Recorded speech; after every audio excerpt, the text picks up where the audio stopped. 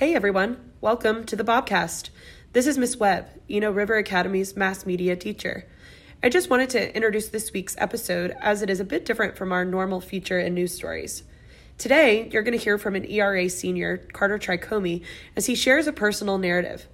Carter gives his unique perspective on and experience with purchased video game content behind in-game paywalls. Enjoy!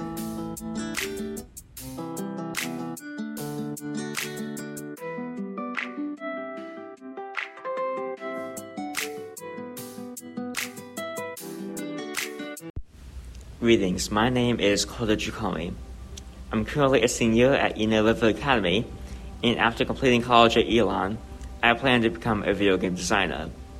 I want to create something that others can enjoy and find meaningful, and this will give me the opportunity to do that. However, in recent years, it has become painfully clear that not everyone in the industry shares my vision. Subconsciously, I feel like I knew about this for a long time, but what really took a while for me to internalize was to experience it for myself. I remember when my sister asked if we could buy Just Dance 2020 for the Nintendo Switch. I was initially skeptical as I've heard nothing about this game beforehand, but after some pleading from her and my parents saying that it would be good exercise, even though I believe I was doing cross-country at the time if memory serves, I eventually caved and agreed. And it was fun, I'll admit. Too bad it only lasted for 4 months. Because, you see, after having the game for 4 months, about 95% of the game's content was locked behind a paywall. And it turns out we basically rented the game for the price of a full game. Riddle me this. If I pay for a product, shouldn't I then actually own the product in question? Isn't that the entire point of the existence of the currency system in the first place, to exchange goods? This is like as if you had to pay to check out books at a library, and suffice it to say, I am not a fan of this prospect. Furthermore, there was absolutely no mention of the Sunday box the game came in. Believe me, I checked. It's like saying, how much a box of cereal should cost. I mean, a lot of it goes into how it's produced, who's producing it, how much time they put in producing it, how much money did they spend making it, should have some impact on what they sell it for. But my overall point with a full experience game is that it needs to be finished no matter what it costs. So when you're selling a $70 game that is unfinished, the consumer's always going to feel shortchanged, but then it seems like there's nothing that's being done to regulate that. But I mean, you have indie titles that are full-fledged experiences that cost $20 or less. Yeah. And then you have AAA titles that cost $70 that are great. But then you also have those. It's funny because if you have that $70 AAA game that's not finished, people get very upset. But there's tons of indie games on the market that are clearly unfinished. They're like projects that are still being sold for $1, $2, something like that. People don't get upset about that because it's not as much of a loss. So that's true. Thankfully, we learned that we could cheat the system by simply creating a new account and Switch to get 4 months again. But the experience left a bad taste in my mouth, and I quickly lost interest. Before this point, I had heard stories about people feeling that video games, especially mobile games, have begun to tap into anti-consumer practices like microtransactions and limited-time events. But there's a difference between reading something from a random person online and actually experiencing it for yourself. Yeah, I mean, it's all peer pressure. But it's peer pressure in a lot of ways, and then it's also, the companies, the developers pressure people too, because like I used to play Overwatch a lot.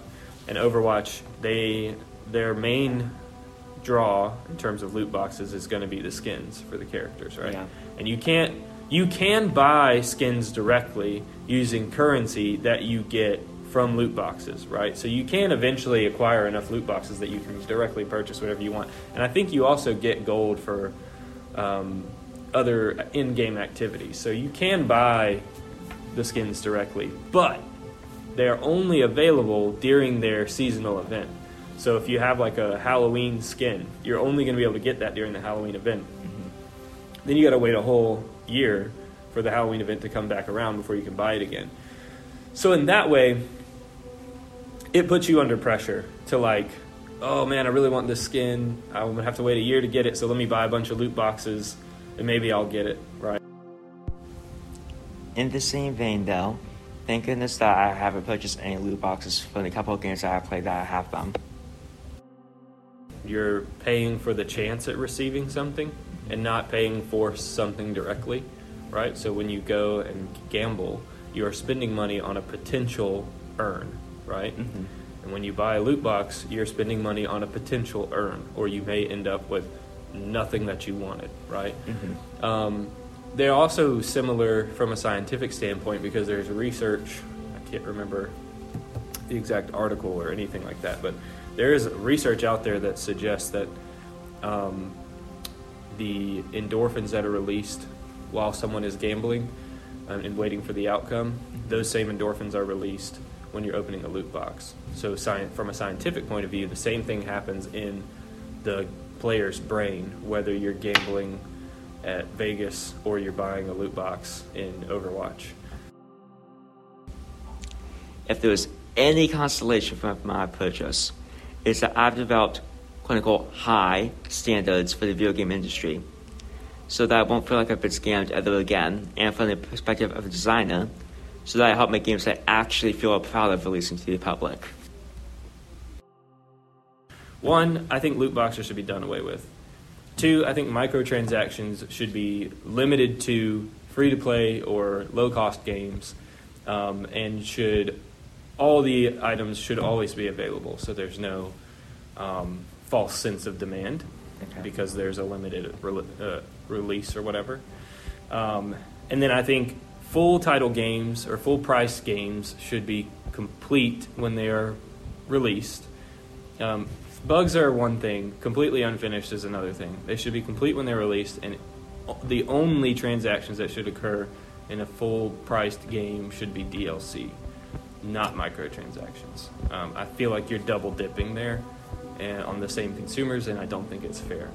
So for me, like, I played quite a bit of Apex Legends, was always free. I didn't mind as a consumer to spend some money on their cosmetics. However, the way that they do it through loot boxes caused me to not spend that money, right? I wouldn't mind to give them the money for the thing, but it's random, it's gambling, so I disagree with it. Whereas Rocket League, they did that and then they switched to a non-loot box. No, they still do have loot boxes, actually. I'm wrong about that.